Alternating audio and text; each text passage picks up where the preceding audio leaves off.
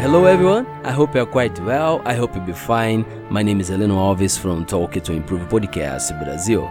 You know, I have two children, an 11-year-old boy and a 9-year-old girl, and they love to read or hear me to tell the stories when they go to sleep. What they like the most is that each story is always very different from each other. That's because I created stories at the moment I tell them. Some stories are very interesting, and one of them I will tell you here now, starting in the first episode of Storyteller section from Talk to Improve Podcast. The name of this story is The Sleep Game. Because they didn't want to go to sleep, so I wanted to emphasize the importance of sleep in our lives. That's right, let's get to the story.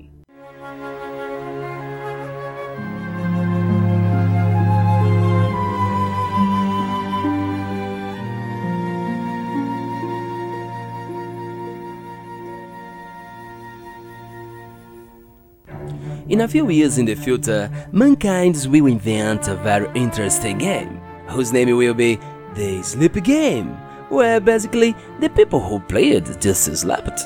It consists of a magic bird and a nap kit for each player. The magic bird was responsible for inducing the participants to sleep and nourish the birds while sleeping.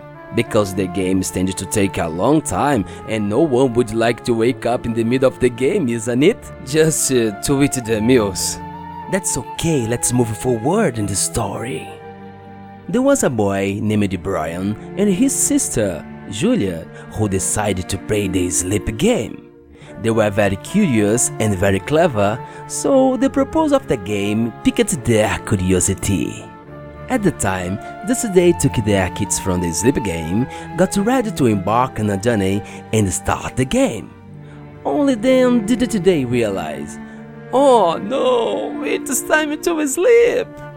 But what they didn't know is that the magic bird could only induce you sleep, but they had no control over the player's dreams. Despite this, many people try to redirect their dreams by fixing their thoughts on the things they would like to be and dream about. So they look for images, videos and music on the internet that could help them. For example, someone who wanted to be a successful executive would search the internet for the images and videos of these ones, and spent a lot of time looking at material, while imagining yourself in that position in a large multinational institution. Then, they just embarked every time on the game and hoped for their mind to create the desired dreams.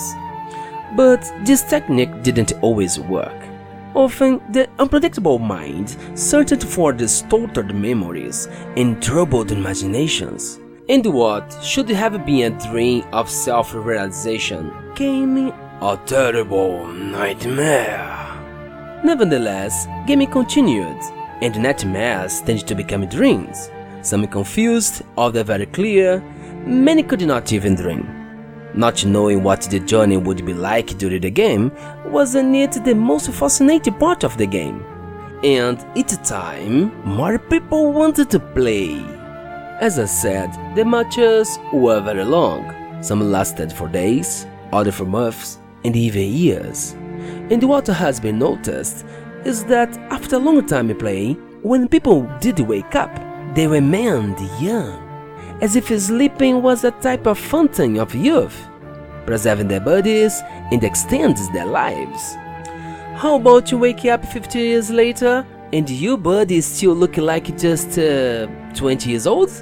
That's great, excellent. But there were people who protested, said that while sleeping, people did not actually live. After all, they had no experiences or interact with others.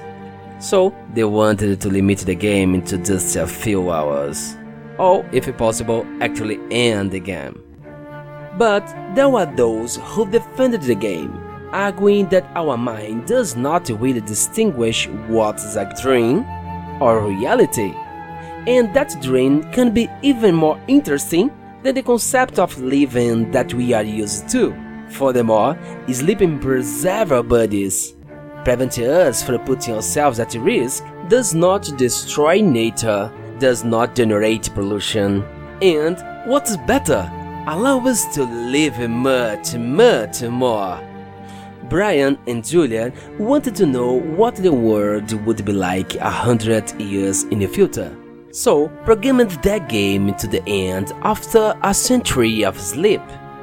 They imagined many things, but there was no way to really know. I also don't know how it will be, but you can imagine how you would like the world to look like 100 years in the future.